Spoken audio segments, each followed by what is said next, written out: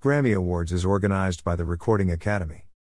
Modernizing the process with a crypto twist, the Grammy Awards have announced 3 yearly series of non-fungible tokens, NFTs.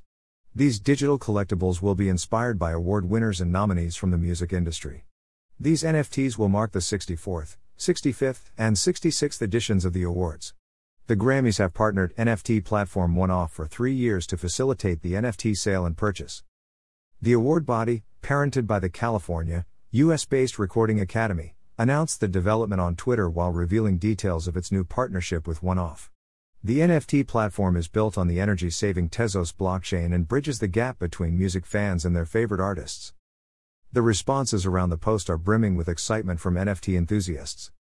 The NFTs will be released as collectibles and experiences celebrating the Grammy Awards, nominees and recipients, including tokens designed by world-famous crypto artists using the iconic Grammy Award itself, an official statement from the Recording Academy said.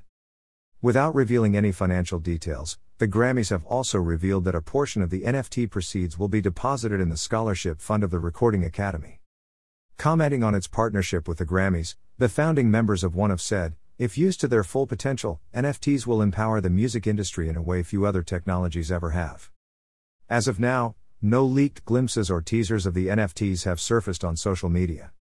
Meanwhile, several other brands are also entering into the NFT space after the sales volume of these digital collectibles surged to $10.7 billion, roughly 79,820 crore, earlier last month, a report by DappRadar said.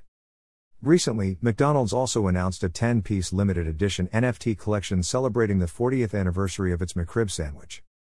Also try this blog, Multiplex. Coder. Support me.